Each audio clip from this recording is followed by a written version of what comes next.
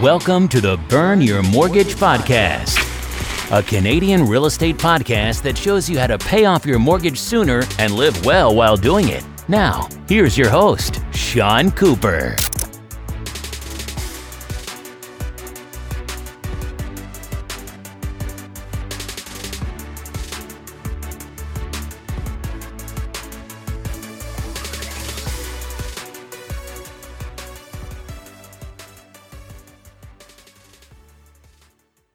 Welcome to the Burn Your Mortgage Podcast. I'm Sean Cooper, and it's great to be here for the very first episode of the show. On today's show, I'll be talking to Chantel Chapman. Chantel is a millennial money and credit score expert with a background in the mortgage industry. She was a mortgage broker for over a decade and has been teaching financial literacy for 10 years.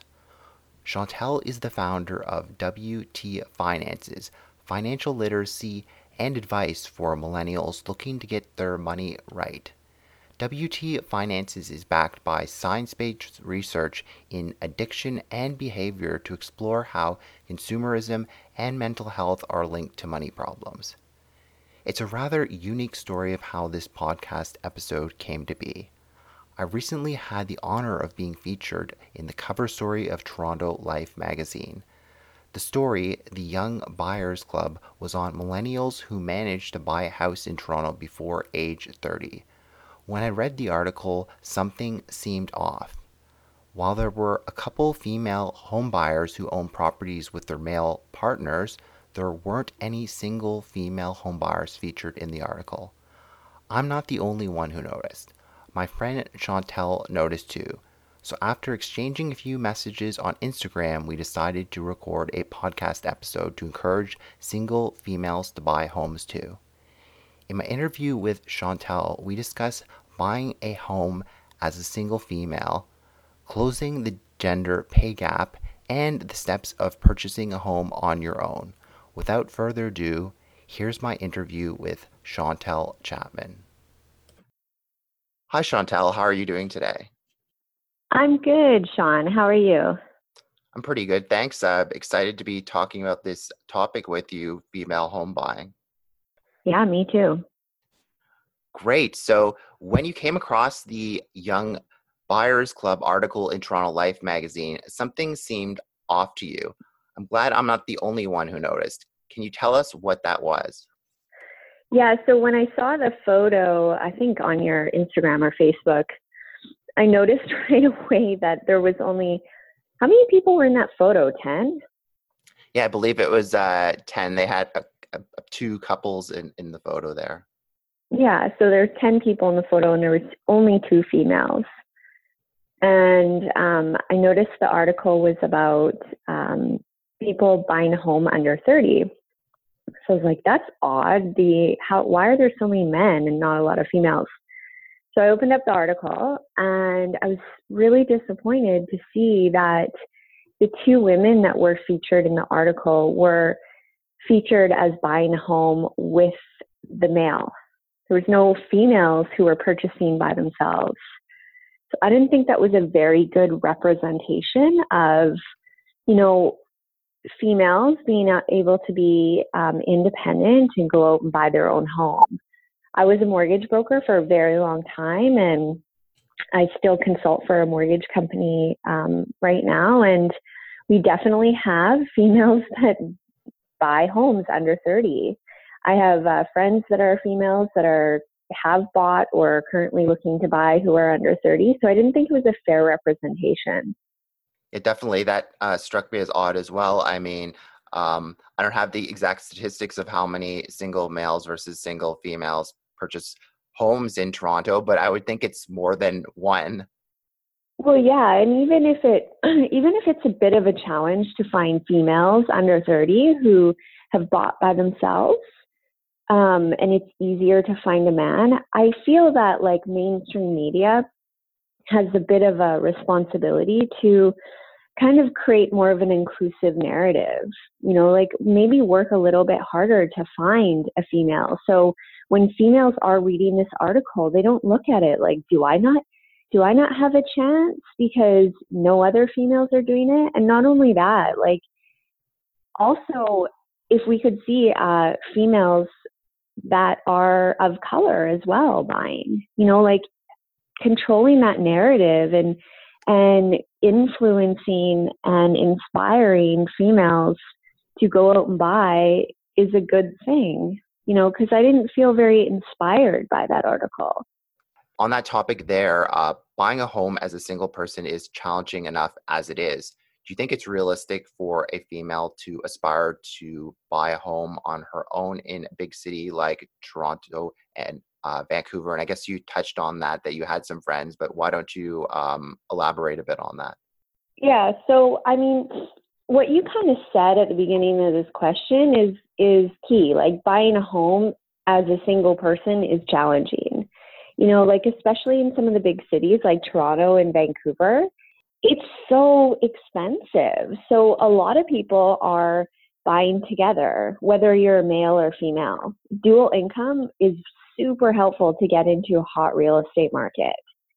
But as a female, I think it is super realistic for them to aspire to buy. And if they can't buy something in the big city that they work in, and if they can't find something that is maybe smaller, that is a stepping stone in their real estate career, then, and when I say real estate career, I mean, this is an investment, you're buying an asset, and when you buy your first home, it's not the home that you're going to live in forever. Look at it as this is a stepping stone to something else that you might want to get in the future. If they can't find anything like that, there are opportunities outside of the city.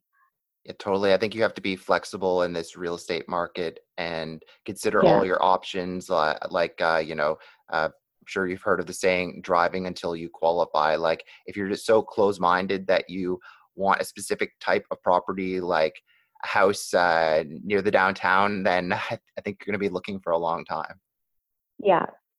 Great. So there's actually something very interesting. StatsCan released its 2017 housing report, and it actually found that women own more properties than men. Now, this is not just single females owning properties. It's women that own properties alone, as well as women that own properties with men and other family members. So all women together.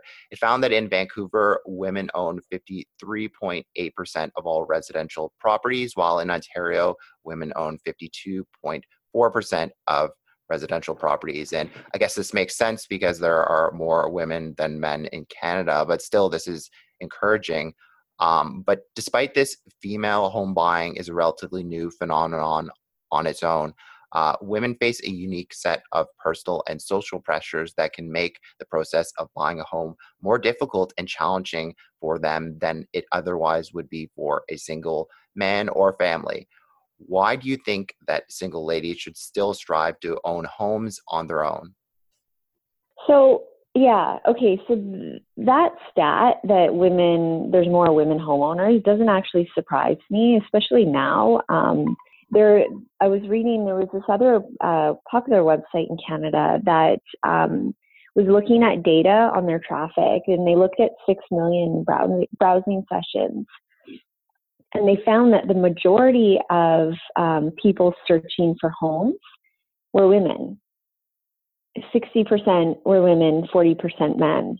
I think when you reference, what are some of the social pressures that might hold women back from buying, I think it's like narratives. There's this narrative around men are in control of the finances and women are not. So that's a long time narrative that's been around that women are working through. And we're seeing women work through that very fast. Like, that is slipping. But when you see articles like the Toronto Life article, it's kind of going against changing that narrative, right? So that's the one thing that women need to do, is they need to just have the belief that they can do it if they actually build the steps to do it, right? So having the belief that you can't do it is not a good start. And other pressures might be, you're like the gender pay gap, obviously, like women are making less than men. And that obviously is going to impact affordability. That definitely can be an issue as well, which means that they might not qualify for as much. There is also other pressures. I'm actually going to be doing an interview with like a TV show next week where they want to talk about how women have this pressure to buy more things than men to keep up appearances. Like, how much does it cost for your haircut versus my haircut? Things like that. So there's a little bit more overspending with women than there are with men in some cases. So obviously that can impact someone saving up for a down payment or, just being able to think that they could actually afford a higher mortgage payment. Totally. I get that. So yeah, women definitely have different challenges, but certainly don't give up. I mean, just wish that the Toronto Life article had been more representative of the population, like you had mentioned. So. Yeah, absolutely. Because the stats do show it, and also, and like I said, if it is a challenge, as a mainstream media publication, like do the work to help create a more inspiring narrative for women. And you mentioned in your last answer about the pay gap between men and women. Perhaps you could talk a bit more about that and how women can counteract that and help close the pay gap, because it certainly does exist and there's statistics to prove it. But, it seems that it is closing, but it's not really closing fast enough. And it does affect how much you qualify in terms of a mortgage. But, how can women really counteract that in terms of qualifying for a mortgage as well as in their current career? What can they do to kind of help close the gap? According to a recent study, the pay gap is a 26% gap between men and females. My advice for that is it comes down to negotiation. There's been a lot of research around women and negotiation, and, women, according to the statistics, don't negotiate as much for salaries.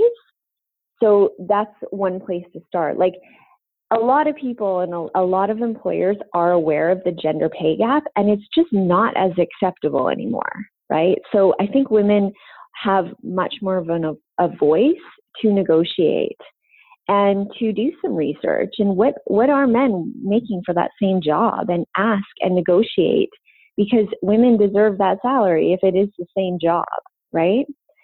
Those negotiation skills that are developed and used to create more income for yourself also will play into, helping to negotiate the purchase price when you're buying a home.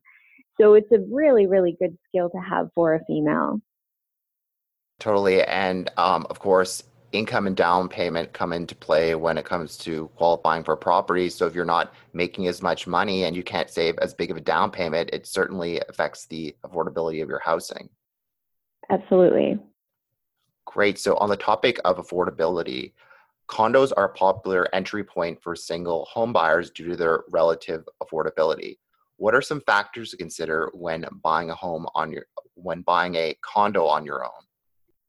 So I'm from Vancouver, and in Vancouver, condos can be sometimes a bit risky when you're buying it, because depending on what year the condo was built, there is the potential for the envelope of the building to have issues. And if that condo and the structure of the building has issues, what's going to happen is the strata council or the condo council could potentially do an assessment, and there could be a large fee that the homeowner is required to pay. So when you're looking at purchasing a condo, whether it is in BC or in Ontario, you really need to do your due diligence on looking at all the past condo minutes and making sure that you understand, is there any potential issues that might come up that might cost you more in the future? So yeah, it will be a little bit less to buy, but you really need to make sure you feel comfortable with the structure of that building, and there's going to be no large assessment fees coming up in the future. Another thing with condos too that people don't often think about is when you buy a condo, you have your mortgage on the condo and you have your mortgage payment and you have your property taxes. But there's another fee called the condo fee or the maintenance fee. That fee could be a few $100s. I mean, it could even be $700 depending on what amenities your building has. So if you are on a tight budget, you might not want to be going with a building that has 2 swimming pools and a restaurant and the most high-end gym, because you're going to pay for that within your maintenance or your condo fees. And that could be, obviously that's hard on the budget if you're on a tighter budget, but also it impacts how much you can afford because the mortgage lender is going to add that into your qualifying ratios. If you are on a tight budget, a building with less amenities is probably better. Yeah, totally. And it also makes it difficult to resell your condo when you're going to sell later on if it has really high condo fees. So certainly, as we were mentioning previously, your condo is probably not going to be your forever property. So you want to think about resale value as well. Yeah, absolutely. Resale value is really, really important. Great. So buying a home is a lot more involved than the real estate shows on TV would lead us to believe. Walk us through the steps of buying a home on your own. Okay, so the first thing that you need to do when you buy a home is you need to get pre-approved for a mortgage. So a lot of people, and I don't know why people do this, but they approach buying a home like they approach buying a car. So you go to the car lot, you find your perfect vehicle, and then you go and sit in the finance office and you figure out if you can qualify for it. That is not how it works with buying a home. There is no point to waste your time and waste the realtor's time to look at a bunch of properties if there's no chance that you can afford that property. So getting pre-approved as your very first step is really, really important. And if you work with a bank or a mortgage broker, what you want to do is you want to ask them to pre-approve you for a few different scenarios. So for example, I mentioned if you buy a condo, there's going to be maintenance fees. So what I would ask them is I would say, tell me how much I would qualify for purchase price with a lower maintenance fee condo versus a higher maintenance fee condo. And then also, how much would I qualify for a purchase price for a home that didn't have a maintenance fee, and see the difference. And then how much would I qualify for a home that has a rental suite? So it's really good to look at those different scenarios. Don't just go and get like a quick pre-approval and be like, I qualify for this much, because there's so many different elements to a mortgage pre-qualification to consider. Like if you have rental income from a suite, you're going to qualify for more mortgage, right? So that's super, super important. Another thing that I would say too is shop around on your pre-approval. Talk to your bank or your credit union, but also talk to a broker. Because the thing is the banks are not always going to necessarily give you the best deal right off the bat. And brokers work with multiple lenders, and their whole job is to represent you in the buying process and find you the perfect mortgage for your situation. And another thing I want to say on that is a lot of times banks and brokers will tell you, make sure you don't have your credit pulled multiple times for shopping for a mortgage. Otherwise, it'll lower your credit score.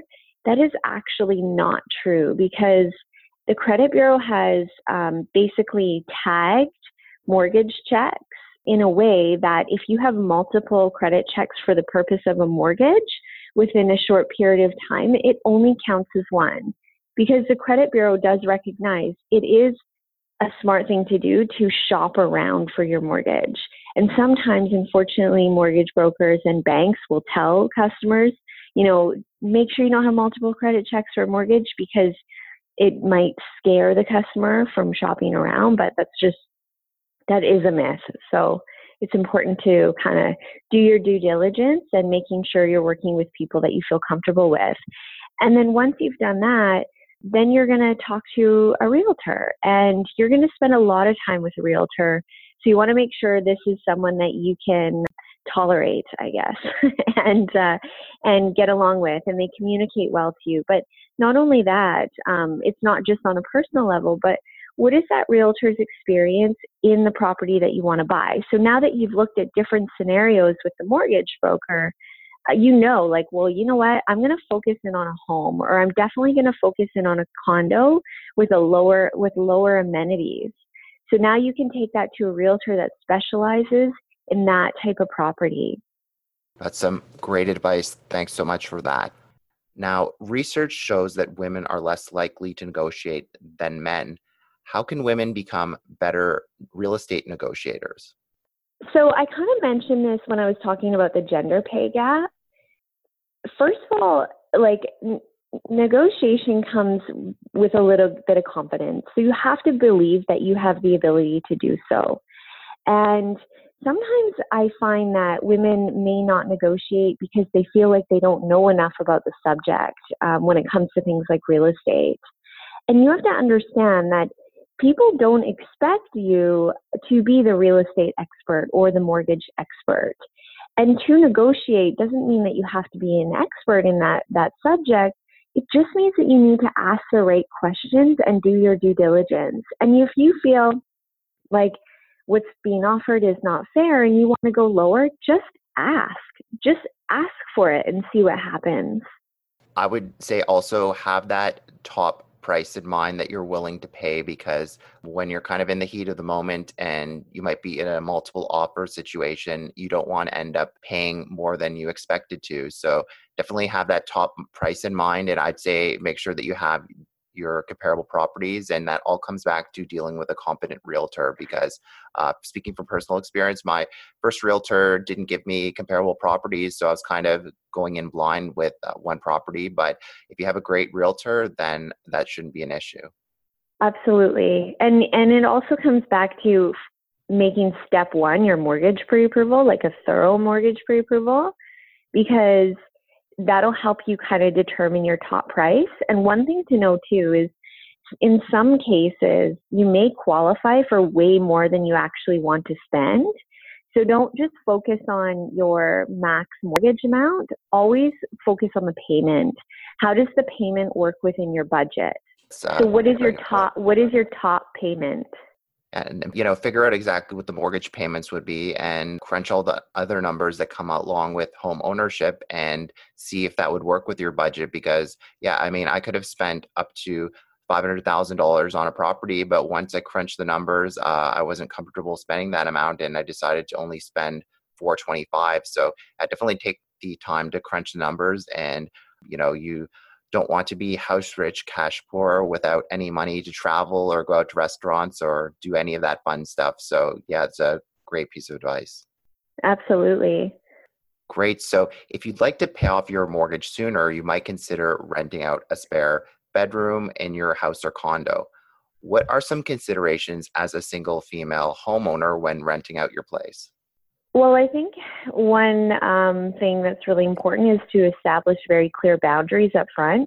So, spending some time thinking about what would this relationship between me and the tenant look like for me to feel comfortable, and making sure that's all laid out in your lease, and make sure you have a proper tenancy agreement or lease agreement that lays out all the rules so you are protected as the landlord. Yeah, definitely. And depending on the province where you live, there may be like a standard tenant-landlord agreement, but definitely do your homework, go online and perhaps speak with your realtor, and they can help you out with that. Yeah, absolutely. And I feel like sometimes people think, well, it's just my roommate, renting the room, and it's a friend maybe. So they may think, oh, I don't need this, but you definitely should have it. No different than, if you as a female homeowner buys a place and your boyfriend moves in, have a rental agreement between the two of you if that person is going to be contributing to the mortgage payment.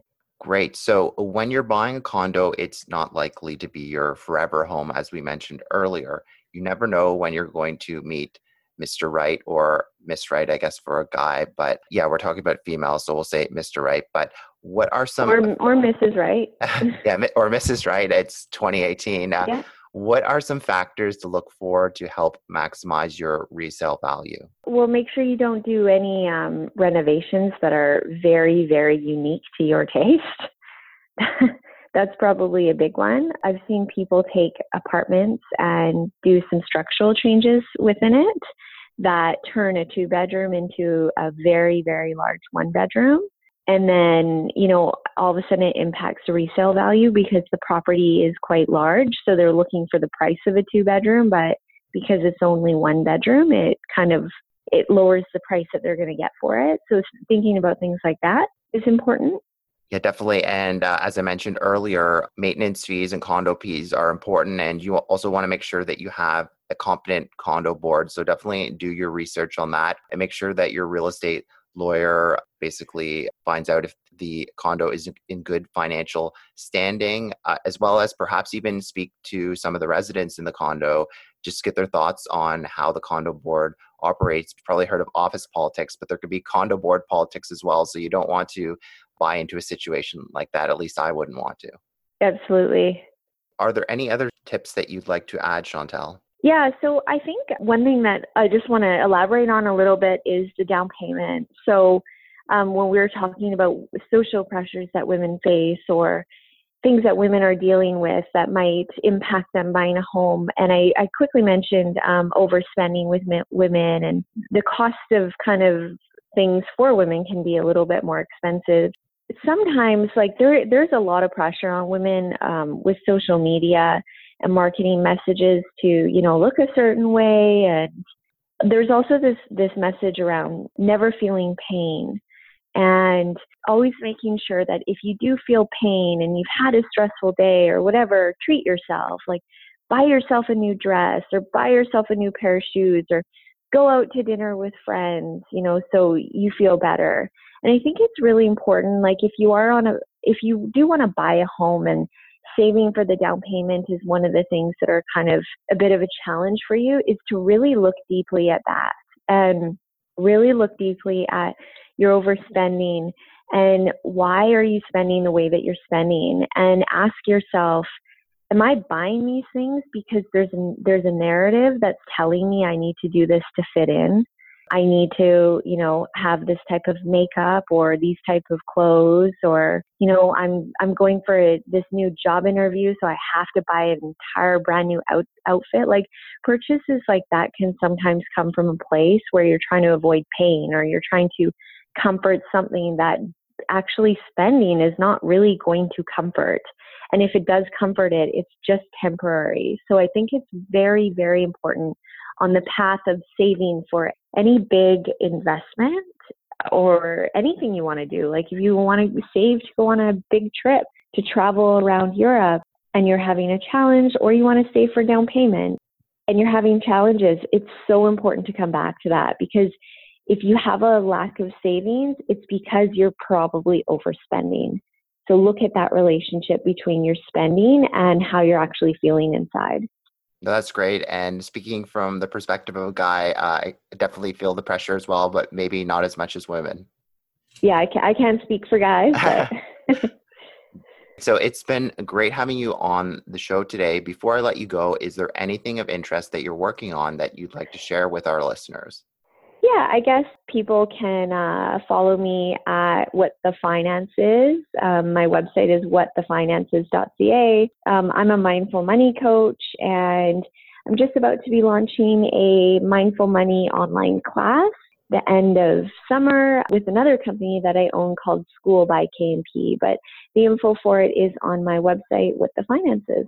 Great. And I'll make sure that's included in the show notes. Boy, you seem like a pretty busy person. You too, Sean. Yeah, that's true. So great. Thanks so much for being on the show today. I really appreciate it.